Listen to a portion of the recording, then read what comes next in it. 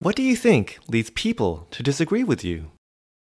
Hey, it's Anwell, and this is Soft Power Leaders by Brantio. We help brilliant women in biotech and pharma gain influence.